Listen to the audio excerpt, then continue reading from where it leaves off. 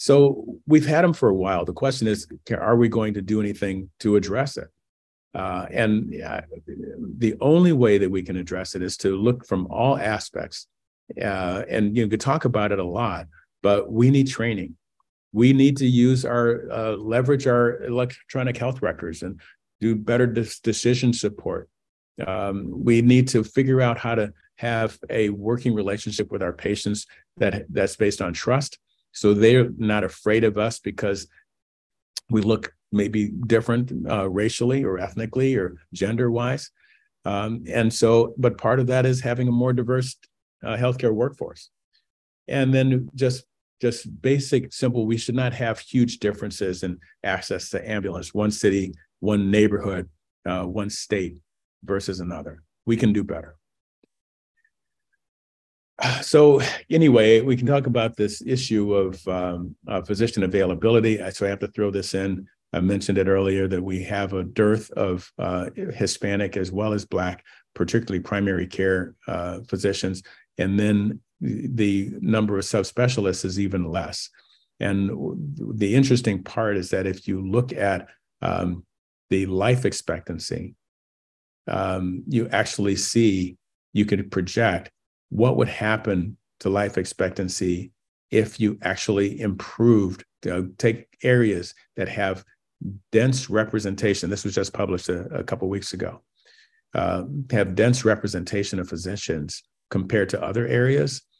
And what you see is that if you have enough physicians, your life expectancy in that neighborhood goes up.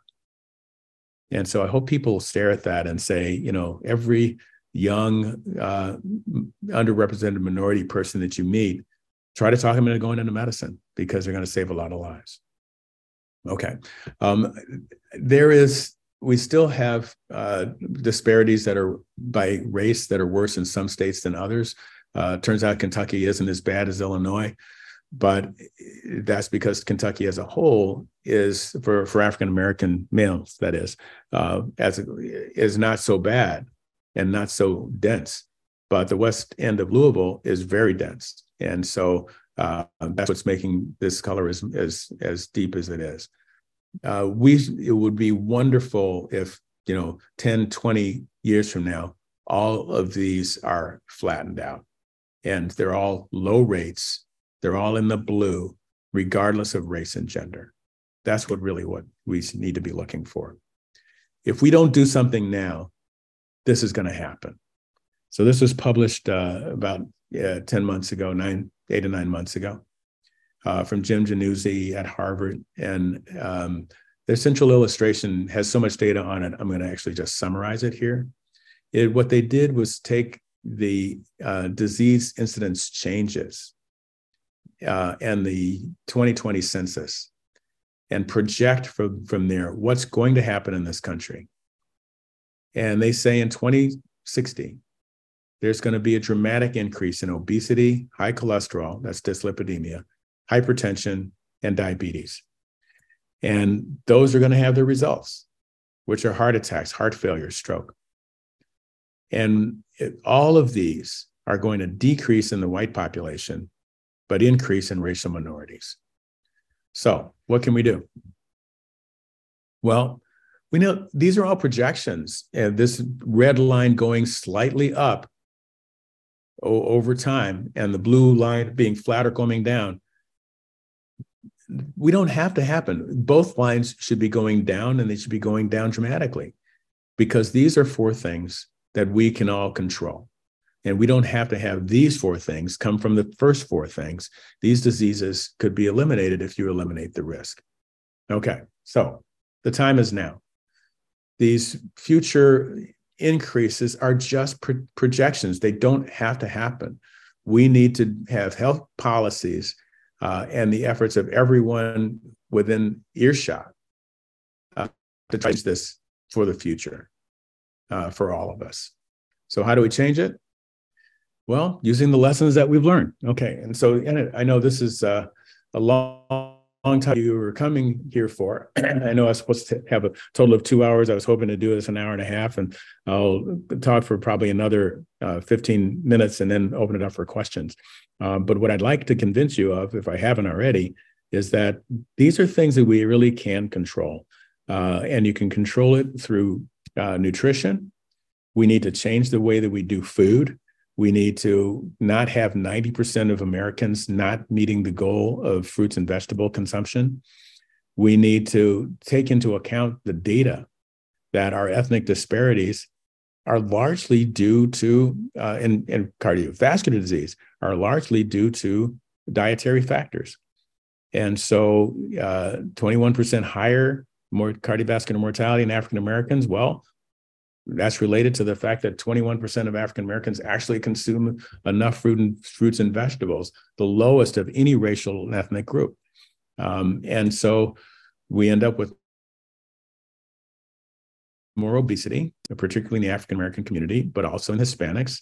And if you look at obesity by state, and Kentucky is a big one, bigger than Illinois, the number of states that have the greater than 35% of the population being obese, it's the central Midwest and the South, and there's a lot. But if you take only the white population, it doesn't look nearly as bad. But then when you add the Hispanic population, that actually is a lot. And so you end up with more obesity, particularly central obesity and diabetes, high cholesterol, particularly high triglycerides, and not premature death, by the way. You have to, if people have not heard about the Hispanic paradox, you really, every Hispanic person needs to know about it, because they have longer life expectancy than whites. But the disease burden is higher.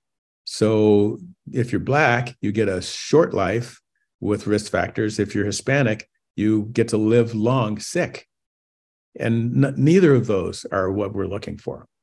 But anyway, getting back to the obesity, when you look at the United States and obesity in the Black population, very few states, and it's mostly where there aren't a lot of Blacks, almost everywhere, you end up seeing more than 35% of the population being obese.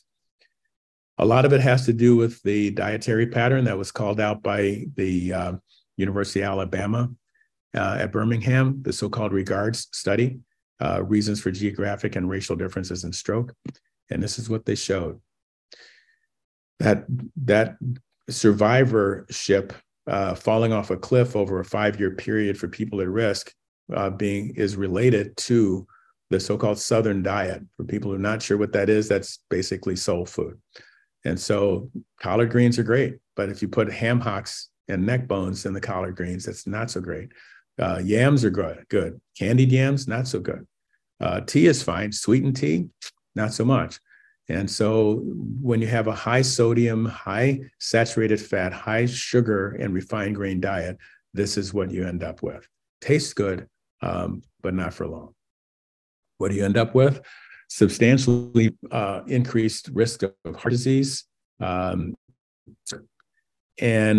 kidney disease. And I'm going to disease in a few minutes, because it's a particular blight on our ethnic and increases our ethnic disparities, because we are 12% of the population and we're 35% of the dialysis patients. When you look at the association of social and societal factors with hypertension, you come to the conclusion that a lot of it is dietary, that Southern dietary pattern. If you just eliminated that, have Black people eat like other people in this country, which are not good, but you would actually improve substantially the risk, particularly in African-American men. Now, a lot of that has to do with marketing. So here's another study that Michelle and I did. That's my granddaughter in the middle.